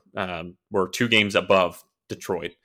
Then the wild card, it has gotten spicy since the last ep. Toronto and Boston are tied for the first and second spot. The way the record works, they have one less in the loss column, so Toronto is technically on top for the first wild card, but Boston is in second, and they're no games behind. New York, half a game back. They've really fallen off. They had a few game lead there for a minute for the first spot, so they're half a game back at the second spot. Oakland is 3 back. Seattle is 4 back. LA is 10, and we're 10 back. It's almost not even worth bringing up at this point. Obviously, it's not going to happen. And we're below 500, and so are the Angels, which we said we wouldn't really bring up. But just to give you an idea. And then the news in general, just news and general thoughts. We kind of already hit on that, if you don't mind, because you're just coming back. There was news on Monday, Indians Perspective. We love that account. Baseball America updated their mid-season top 100 prospects. We have 5 in the top 100. Tyler Freeman is number 42 in all of baseball. Brian it's Rocchio. I got to figure out the phonetics of that. Roccchio. I don't know how you pronounce that, but we were talking about him. He's number 53, and he has been playing out of his mind at Double-A. I mean, he is a monster shortstop, and his swing looks like Lindor's. I think our favorite friend, shout out to Fran Meal's eyebrow, Lamoli on Twitter, our best friend. He's been screaming about him on Twitter and showing video and saying, tell me you don't get Lindor vibes. And I'm not going to lie. Left-handed bat. And have you seen any video of him? He looks like Lindor at the plate. I've Twitter's pretty much your world. Yeah. So I've kind of I think I've seen a couple videos of him. I thought, come on, don't exaggerate. And if I just told you this was footage of Lindor from whatever, you'd be like, oh, damn. Same swing, same, he kind of shrugs and he's real relaxed at the plate. And then he's got that, real tight. Oh, my God. He looks just like Lindor. So we got him. Number 75, third baseman / outfielder, pretty much just third base, though, Nolan Jones. Number 79. Who is out for the rest of the year because he's having surgery on his ankle. Ooh, I didn't know he was having surgery. Damn. Yep. Can I tell you something honest? Just real fast. I think we should trade Nolan Jones in the offseason and get a big bat. I mean that. I don't think there's room for him. As long as you extend Jose, if you extend you don't Jose, need Nolan Jones. It's time to flip him. You know what I mean? It's just sorry, wrong organization. It's not his fault. Just get a bat or someone that needs a third baseman soon will pay for this dude. Well, not only you either get a big bat or you get a legit 1 inning relief. You go get your Brian Shaw. A dude, yeah. Yeah. So I stand behind that. I think we move Nolan Jones in the offseason. I just don't think there's room because we need to buy a bat and we got to start rolling. Nolan Jones is the real deal, and we would love to have him on our baseball team. Any baseball team would love to have a Nolan Jones. Yeah. We just have Jose Ramirez. Yep. And for the outfield stuff, we got a bunch of options, and we need to buy some talent. So it kind of is what it is. Yeah. And then number 79 outfielder George Valera, he's been on my radar lately too. He is ripping the freaking cover off the ball at AA. I'm talking like he leads the team in like OPS, slugging, like home runs. Go look at his stats. George Valera is the real freaking deal. His stats, I was like, whoa, maybe jump in my seat. I was like, oh, wait, okay. And then he's been on the top 100, I think, all year. We've never talked about him. Number 90, right-handed pitcher Daniel Espino. He's at AA as well, I believe, and he's number 90. He's the real deal. So, yeah, no, I know I kind of took the news thing from you. We were already talking about the prospects and everything and roll into it, and you had to take a little tinkle, but just kind of proves we got depth, This is the real deal. Well, since you took that from me, I was going to say, take the upcoming series. Yeah. So game 1, you got Plesac versus Kluber, the Klubot revenge game. First game against us since leaving the organization. Yep. Which, let's be real, right? Corey Kluber, I fucking love Corey Kluber. Everything he's about, you'll never hear me say a bad thing about Corey Kluber. Yeah. Except that I want us to kick his ass in this game because I want the Indians to win. Because I am as a human being. Yeah. But no, love Corey Kluber. Wish him nothing but the best. He's a fucking robot and the true definition of like a ace. Like if I were to build a pitcher, right?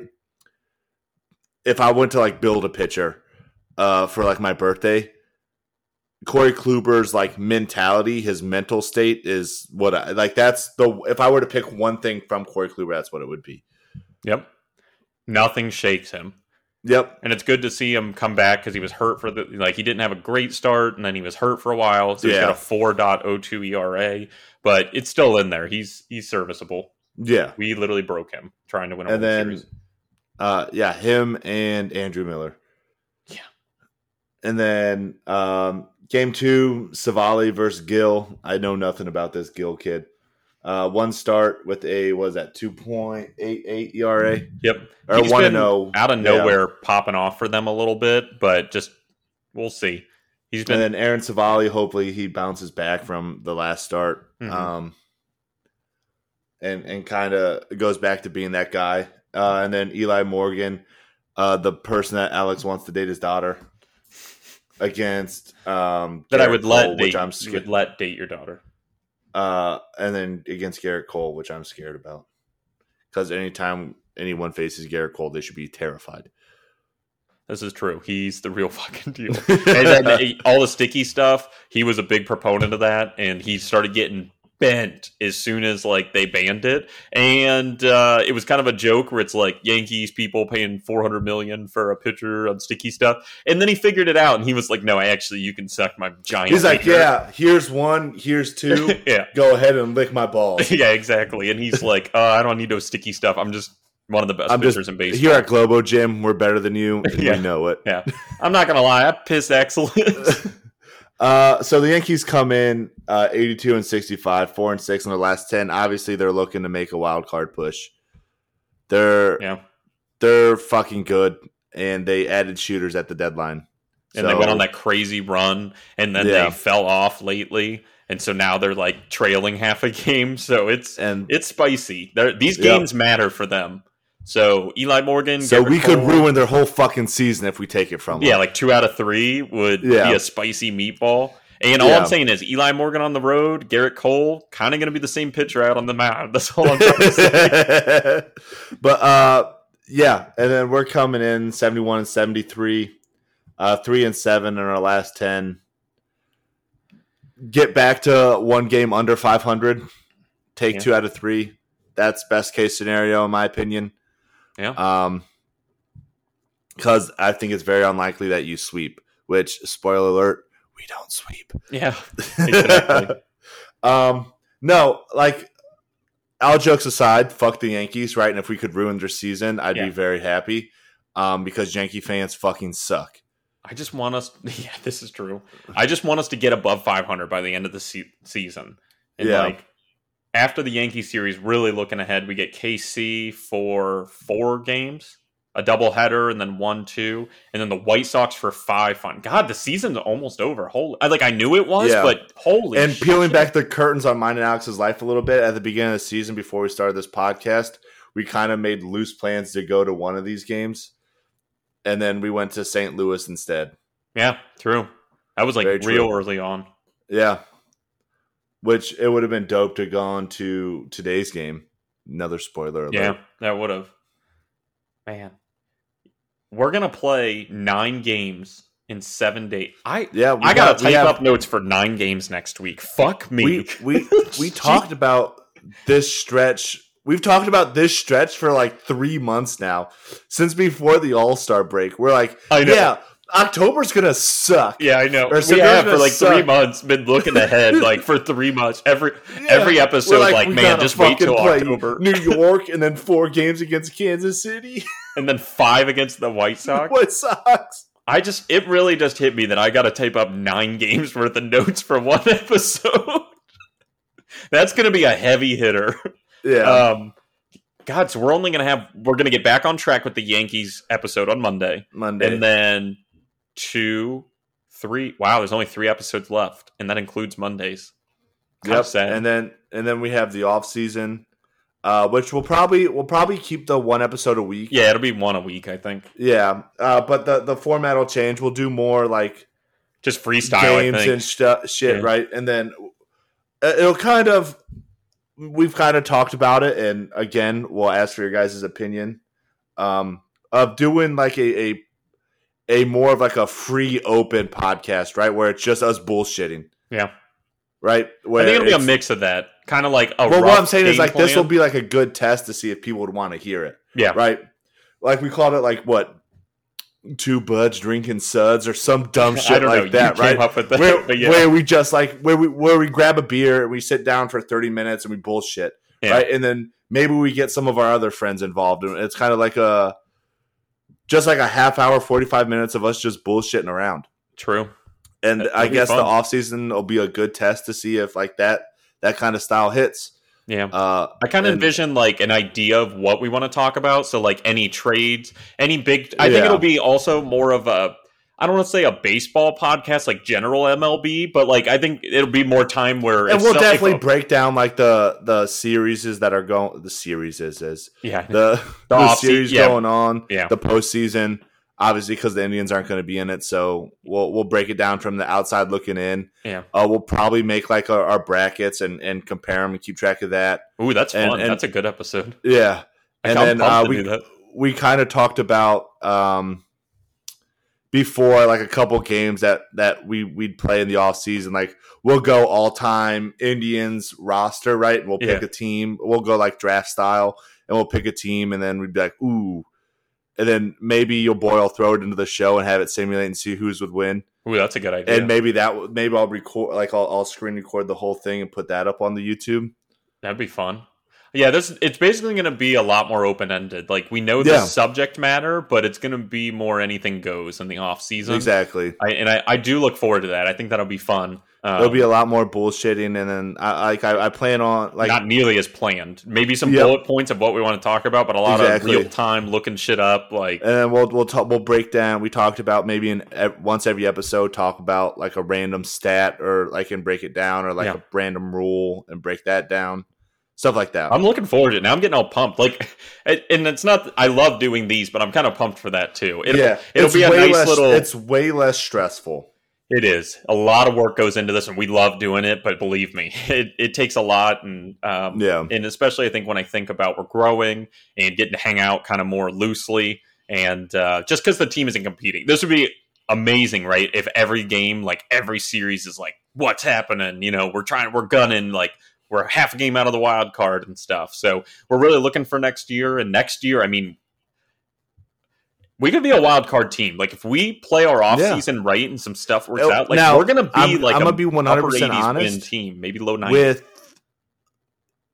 If we didn't have some of the injuries that we had at the beginning of the year, I think that we're up there this year. I don't think we're a wild card team, but I think we're like mid-80s. I think we're way 85. more competitive. I think we're way more competitive for it. Yeah, that's fair. I definitely don't think we're 10 games back. I think we're maybe like 5, 4. I was going to say 3 or 4. Yeah, but we're definitely not built to compete with some of the people. Oh like yeah, I'm not saying that we this year. If we were to make the playoffs, I don't think we'd do anything. Yeah.